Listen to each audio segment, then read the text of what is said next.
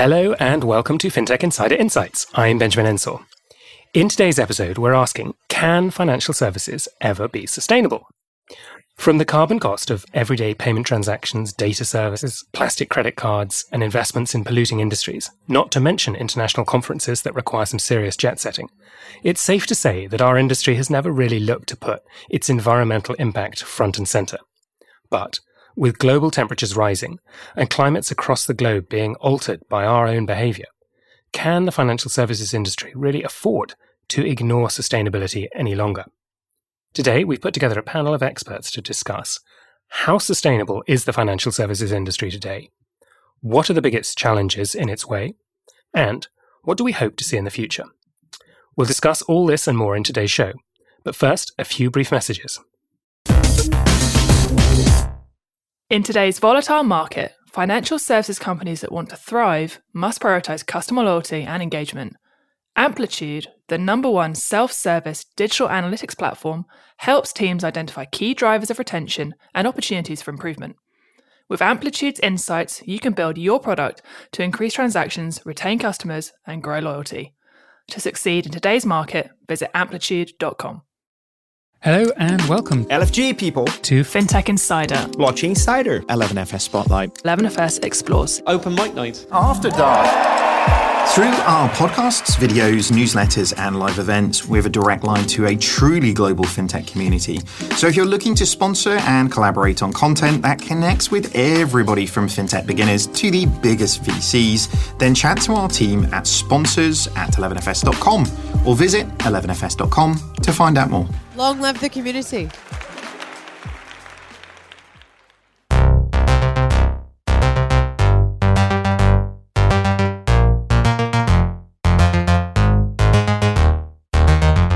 Let's get started.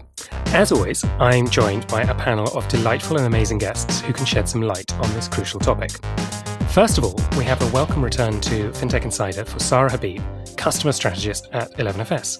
Welcome back to the show, Sarah. Can you give our new listeners a reminder of your role here at 11FS, please?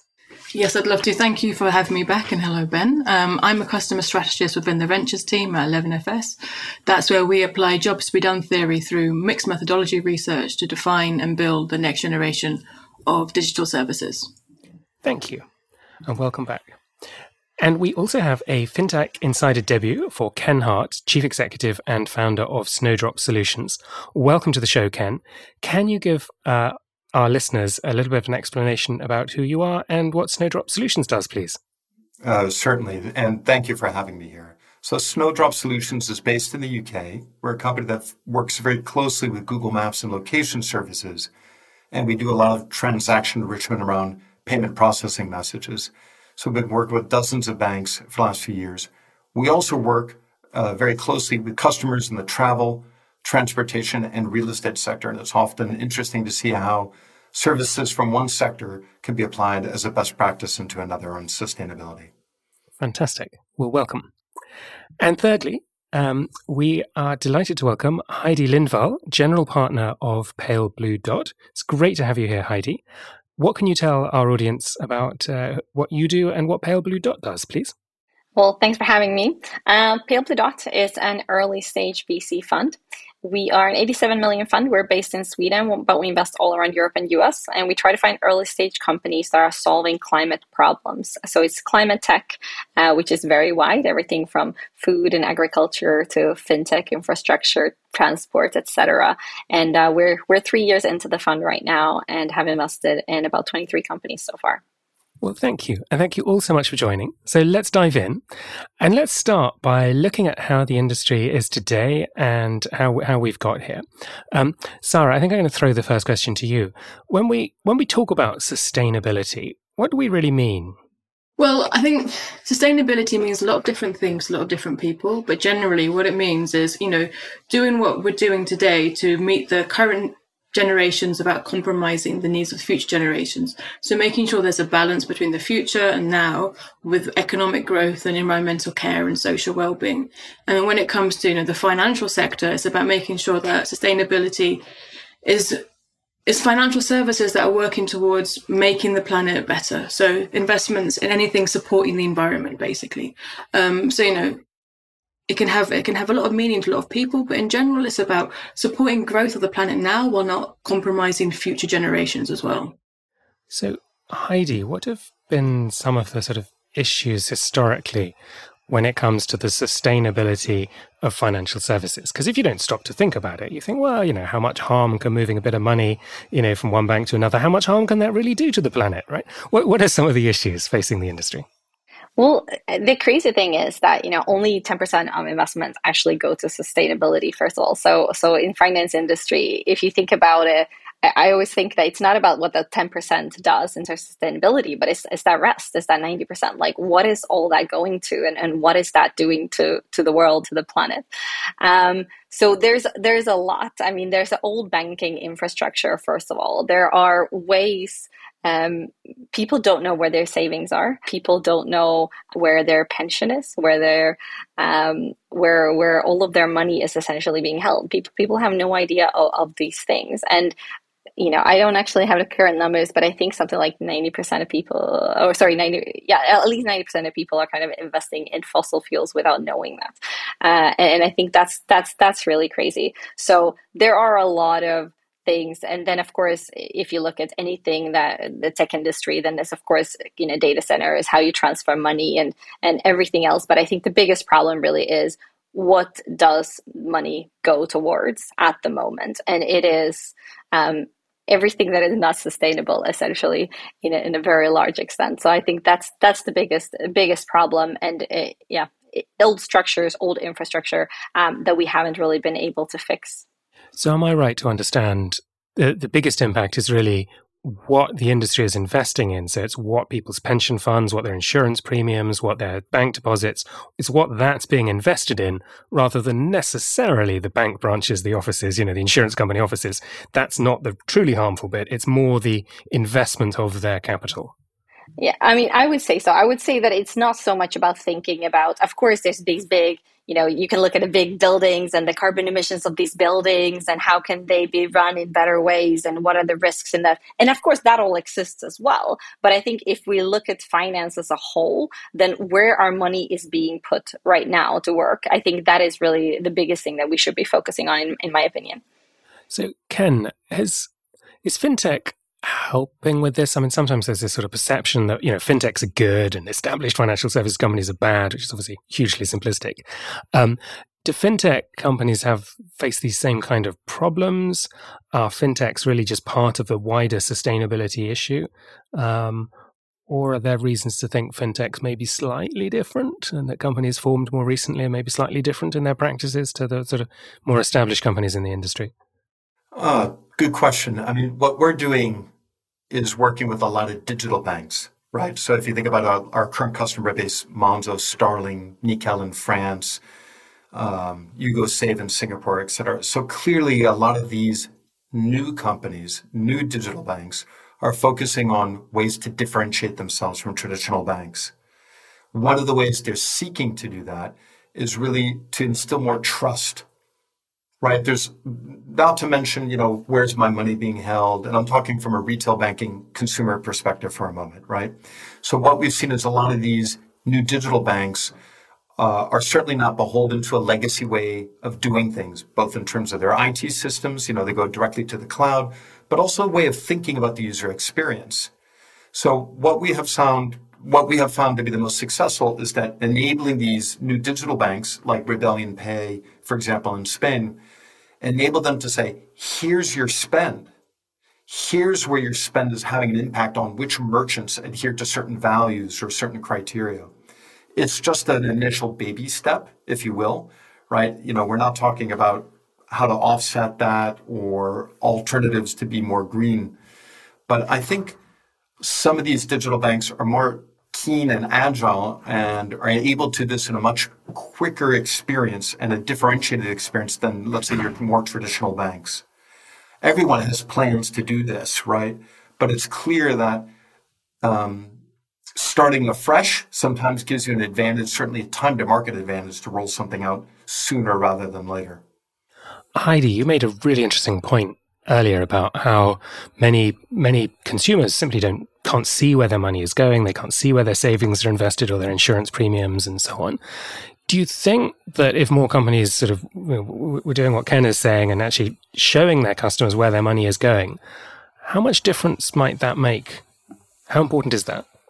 I think it would make a difference. I mean, we have in the past year, specifically here in Europe, we have seen a huge trend of, consumers just understanding the power they have and being empowered to do something about it. So, we are already seeing a lot more people asking for things like green pension and actually asking their pension providers that, hold on, where are you investing my pension? Like, I just thought it's this black box I put my money in and then I get it back one day. But now I'm starting to realize that there's a lot more to it.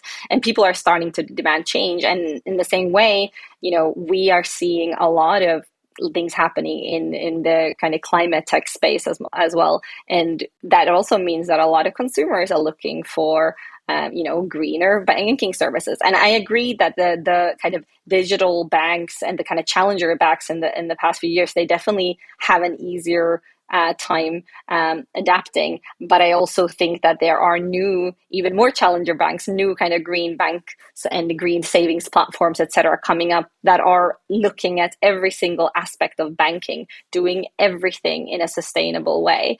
And they're very, they have a high growth at the moment. So very, very appealing to people. So definitely, I think it is making a difference. And I actually think that the education part here is so important because people truly don't know. And if you knew, you would actually do more. And then you would, why not have a kind of green mortgage and green pension and a green savings platform if you can? Sarah, I know you've spent time looking at climate fintechs and so on. What are climate fintechs, as Heidi mentioned, and what difference are they making or trying to make?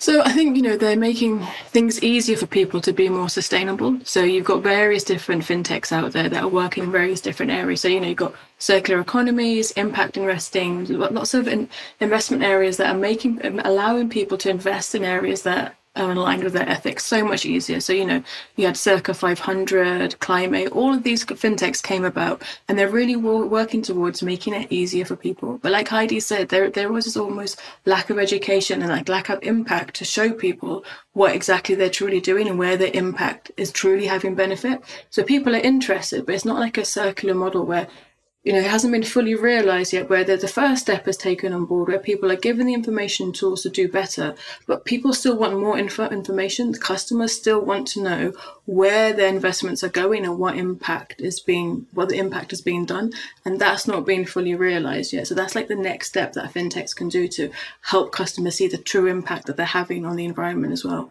And that will just be like a continuous circle there, where people get more engaged and more encouraged to carry on investing in those areas and carry on doing good, basically. And Ken, what about the all the other sort of established financial services companies? Because it was great to hear you talking about some of the digital banks that you're working with and how they're embracing this. What about some of the other companies you've tried to have conversations with? Are you getting doors shut in your face, or are people very welcoming but just not able to act? Well, let's just forget about financial services for a moment, right? Because I think there's also experiences that you can glean from other places. For example, with Google, we've implemented something called eco-routing.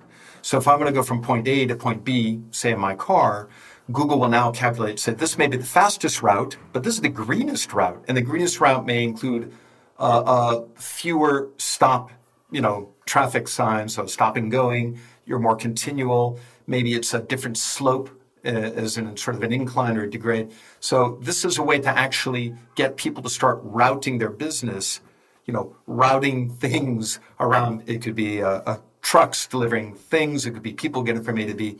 And what we're seeing is there's a real demand for some of these services among a younger generation.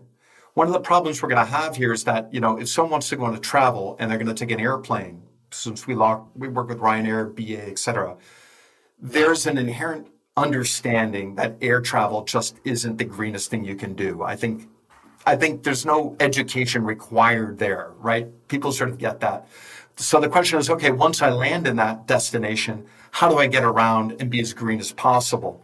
So people are willing to sort of offset, say, in air travel, as long as they, there's a way they can pay for a ticket. But then when they're in that destination, I want to go around public transport, cycling, walking, etc. So how can we learn from those experiences in the travel sector and bring them into financial services? The one thing I would mention is that there's also a generation here, sort of, I don't want to say generation gap, but if you think of I'm going to mispronounce her last name. Is it Greta Thunberg, the young teenager up in Sweden who everyone sort of refers to? That generation, what we've seen in terms of the need or the requirement for sustainable in everything they do, that generation, it really matters. Unfortunately, that's not a generation that thinks about pensions. That's not a generation that thinks about savings, right? So you have a younger generation that's really keen to understand the impact that they're doing on a day-to-day. And I think we have to nail that generation to help them do offsetting and make greener choices. And that will eventually trickle down to the broader, age groups later on. So that's something that we've seen time and time again in the travel and transportation sector. I love those points, Ken, about learning from other industries and about the different attitudes of different generations of customers. Okay, so let's focus on some of the biggest challenges facing the financial service industry around sustainability. And I'm going to start with a 1 to 10 question, and I want the three of you to give me an answer. On a scale from 1 to 10, how seriously do you think the financial services industry as a whole is taking the issue of sustainability right now? And I will go in alphabetical order. So Heidi first. 4 maybe? Ken? I think they're doing the necessary minimal steps. So I'd say 4 or 3. And Sarah? I was going to go for -10. So yeah. Yeah, I have to say I would join you at about 1 or 2. I don't think the industry is taking it anything like seriously enough. But okay, so let's talk about what's stopping the industry taking this more seriously. I mean, if we destroy the planet, that's it, right? Game over. Heidi, why isn't this taken more seriously? Why did you have to set up your own investment firm because other investment firms aren't doing this? Why aren't people taking this more seriously? There's a shift changing right now, which is really interesting, and maybe we'll see something positive in the future. But I can just tell you that when we started fundraising, which was about 4 years ago now, everyone was looking at this as philanthropy, and they were like, "Oh, that's nice that you're doing this. It's nice that you care, but you can't make any money in climate."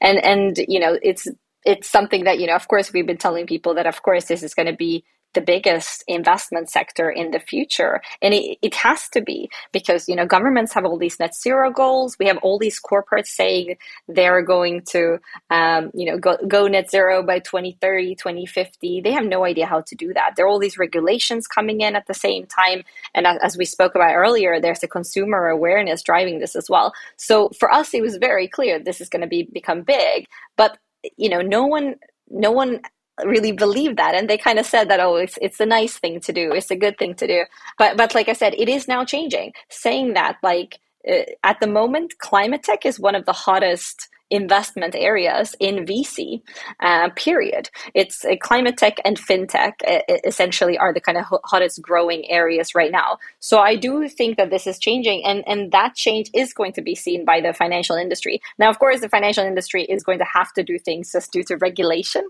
And the regulations are always a little bit behind, which means that it's slow, and they're only doing what's necessary to kind of avoid any big kind of punishments or avoid any big scandals. But at the same time, I do think that people are starting to see opportunity in this, but it is very, very frustrating. Just another quick story is that, a lot of people even investing in our funds, so our LPs who are investors in a VC fund, a lot of them are saying, oh, we're setting up these big vehicles to do 10% of our investment into sustainability, and we'd love to talk to you because 10% of all of our assets under management, all of our trillions of assets under management are now going to go into sustainability, and it's such a great step. And I'm always wondering, but what about the other 90? What are you literally doing with that money? How can you see that as such a huge step? But before we only did 2 and now we do 10. So yeah, it's slow. It's slow, but there's still something happening. So I'm still going to be happy about that. Doesn't sound like a 4 out of 10 answer to me, though. That sounds like a 1 out of 10 answer. However, I'm trying to be nice. They're still our investors. Ken, you work in a very different part of the industry to Heidi, but your experiences and your perspectives similar to hers? I think there's a couple. I would sort of put in different buckets, if you will. I think there's a handful of new banks, as I talked about earlier, that are really targeting the sort of, that generation of people that want to be incredibly aware, that want to do some good. And there's a handful of those banks out there, Helios in France, Tomorrow in Germany, a couple more. The problem is right now, it's difficult to create a digital bank that's, when I mean sustainable, I mean, we'll be around in a few years, sustainable, okay? So, the problem is when the push comes to shove, a lot of these banks really, really are struggling to grab a user base, come up with a valuable proposition, and then, scale, especially as VC money is getting more difficult to obtain these days, right? Just as a macroeconomic condition. So I think those companies are actually great, pace setters. This is what's possible. This is the user behavior. I spent a lot of time previously in a company called Yahoo, and if you guys remember them, right? And before that, believe it or not, Netscape. And so what I found is that changing consumer behavior is really hard. And so, again, not focusing on the investments and the pensions and all the broader things that Heidi's been talking about, I'm just focusing on the consumer experiences here. A lot of people just don't look to their banks to sort of get factual, trustworthy information in general, much less, how to impact the climate in a more positive way. So it's an uphill battle.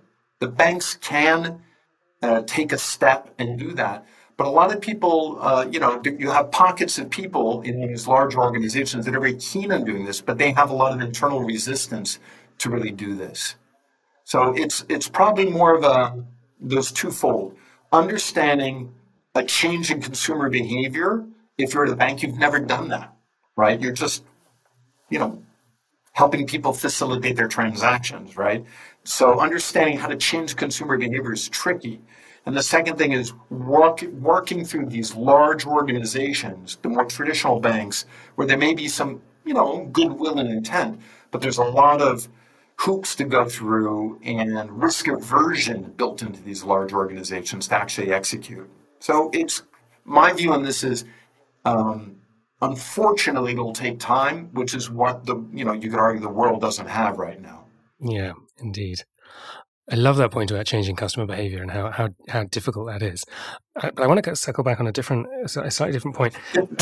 Sorry. But if I can, just to chip in, we've known for years that smoking causes cancer, right?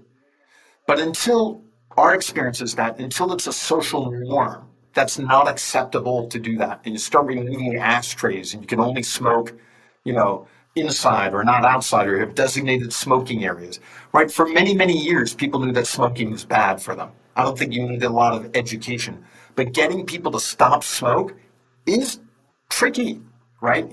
And so that's kind of how I see this, is that to get consumers to understand their spend at this restaurant or that hotel or that flight is not necessarily the greenest way they can be spending their money. You have to give them a better alternative, but you also have to build this social normalization that you're greener than your cohorts, right? Or you get badges for being greener. It's not necessarily a monetary reward. It's a social norm thing, in my opinion.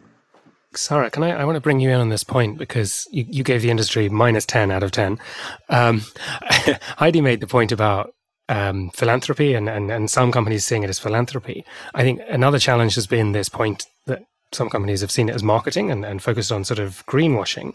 And Ken's driving at one of the core problems here is there's a lot of pressure on customers to change their behavior, which needs to happen, but it's not just customers, right? How damaging is some of the sort of greenwashing and the lack of activity from the industry to start addressing some of these points that Ken is making? Yeah, I mean, so I remember, I think it was end of last year, where HSBC, they had a social media campaign where they were talking about how they wanted to be greener. And they got lambasted on social media. They were like, why are you talking about this? This isn't your place to talk about this. Customers are very aware of the history of big banks. Big banks didn't make their money investing in kelp farms. They made their money in various different ways that didn't support the environment. So customers are fully aware of the fact that larger organizations need to do better. And if companies don't do it correctly, it ruins their reputation even further. So, greenwashing, giving people false information, not hitting targets, not being truthful, not having transparent data, it puts customers off. Customers are clever. They have all the information at their fingertips. They will put you down publicly on social media. Companies need to take a step back and realize what their place is. And I would potentially say that maybe a few larger incumbents, it's not their place really to be green. They need to really take a step back and think whether, it's good for them to be green, but take a step back and think whether how that will go down with their customer base. Is that really going to go down? Have a look at their history. Is that really what they're known for? Certain banks in Europe, of course, smaller banks, but HSBC just got put down for it. So take a step back, really think if it aligns with who you are as a company. Obviously do all of these things, but don't put it front and center. Be clever about it. But I went to a conference the end of last year where we also learned about two other terms called green wishing and green hushing, which I thought was great. So green wishing was when companies set targets and maybe countries that they never ever intend to meet. They just set it for a publicity stunt. And then there's green hushing, where companies hide and just do nothing and hope that no one notices. There's loads of elements that are ruining a company's trust of customers. And again, customers are clever. They know what's going on. So you can't lie to them, basically. So what should big companies do? I think I'm going to throw this one to you, Heidi. It's an impossible question, but let's take a big company like BlackRock that tried to make a couple of moves in the right direction. Now we can argue about whether that was enough, et cetera, but then found itself under attack from certain lawmakers getting sort of pulled into US politics for, in perspective of some people, going too far, sort of climate change deniers sort of attacking BlackRock. Are big financial firms caught between a rock and a hard place here? Or is it just, no, they just need to do more? What's your view? Honestly, I think that they just need to do more, and it's just not enough. I think people are calling them out because, and I mean, greenwashing is it's being called out, whether you're greenwashing or wishing or hushing, I think. And I think that's a great thing. I think we do need to call it out, and they do need to do more. As mentioned, they have such a huge responsibility in terms of where we're going, in terms of what they can do to start reversing climate change, for example. The amount of assets that they're managing are enormous. So with that comes enormous responsibility. So people have high expectations on them, and they do need to kind of lead the way there. They have the money to put their money where their mouth is at, essentially. And I think it's extremely important that we keep talking about this. And I also think that we're getting better technologies to try to actually see more transparency and trying to figure out what's working, what's not working, trying to figure out using satellite imagery to check how projects are actually doing, how green bonds are doing, etc. So I think, tech is catching up. People are smart. We have access to a lot of information. You just have to do the work. Fantastic. Okay, we're going to take a quick pause here and we will be back very shortly. Here at 11FS, we believe in explaining FS without the BS. That's why we created our 11FS Explore series, weekly videos that break down a complicated financial services topic into something everyone can get their head around, such as on-ramping, buy now, pay later, the cost of living, ESG, stablecoins, telematics insurance, and inclusive design. Search 11FS Explores on YouTube now. Okay, let's now move on and look at how things might change in fintech and how we might improve sustainability in the future. And I think there's three groups we need to be thinking about. We need to be thinking about customers or consumers. We need to be thinking about companies, but we also need to be thinking about regulators.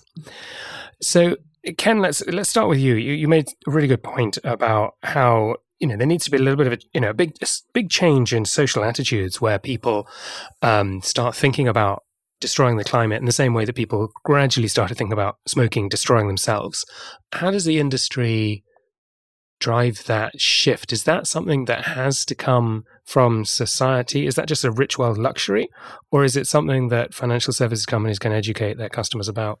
Well, I think there's an initial point, which is to educate people, is where you're spending, if you think of your weekly spend, if you think about the supermarkets you go to, if you think about the transportation used to get around, I think there needs to be an initial, hey, what's the impact on that? And what does good look like?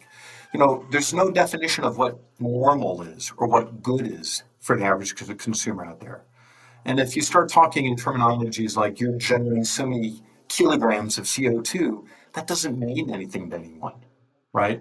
It would be the equivalent of saying, I had a really wonderful breakfast. It was so many calories. No, people need to know sort of what that means on the day-to-day basis. So I think the beginning with, you have to understand, you have to come up with, this is what good looks like. These are where your current spending patterns are. And these are the merchants that you're spending money on that are, ESG compliant and et cetera, et cetera. So there's a whole need to have a clear, coherent, credible, and trustworthy framework for the average consumers. So if I went to supermarket A or supermarket B, how do I know that A is a better supermarket than B? What source of information do I have that's credible?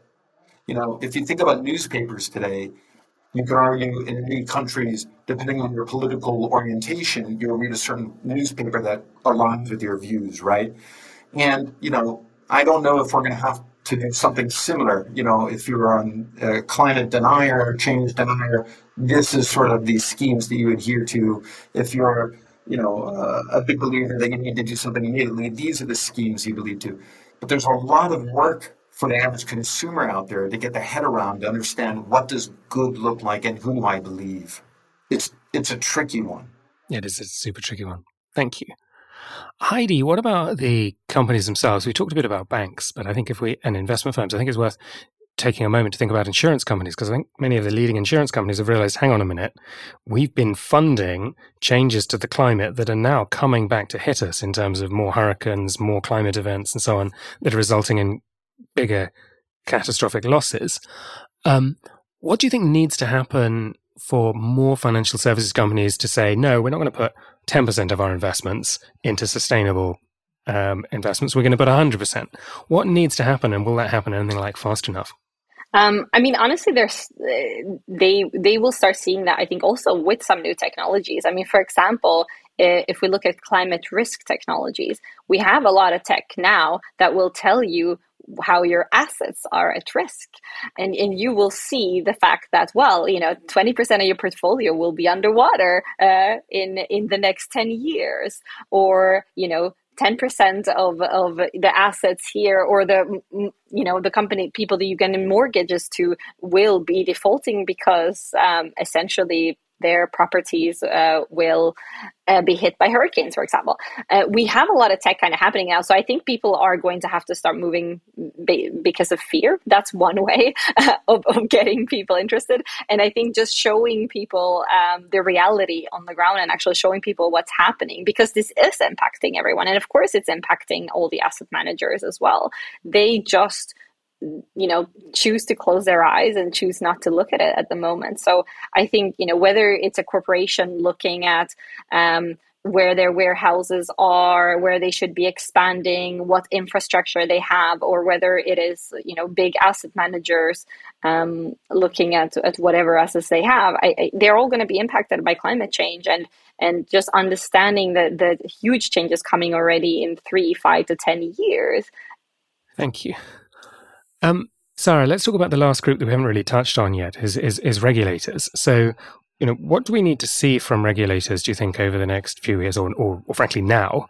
And how do they mitigate against the danger that as you tighten up regulations in some countries, let's say, lots of European countries tighten up their regulations, how do they avoid the problem that you end up sort of offshoring some of the pollution and the polluting industries to countries with looser regulations, and then, okay, you might potentially reduce carbon emissions in Canada and Europe, but then you just increase carbon emissions in, I don't know, Mexico or Iran or wherever. What do regulators need to do, and how do they take a global view on that? Yeah, I mean, we saw that happen a lot with recycling when things just got shipped to other countries where the regulation was a lot weaker.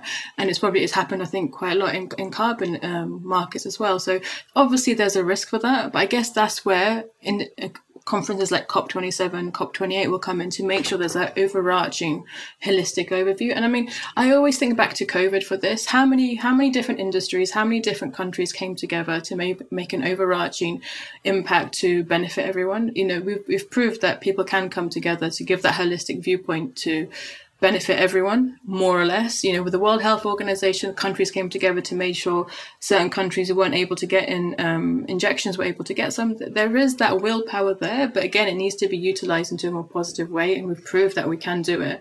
And I think, you know, with climate change especially, so with COVID, the risk was today. With climate change, the risk was always in the future, but that future is now. You know, a third of Pakistan was underwater this year.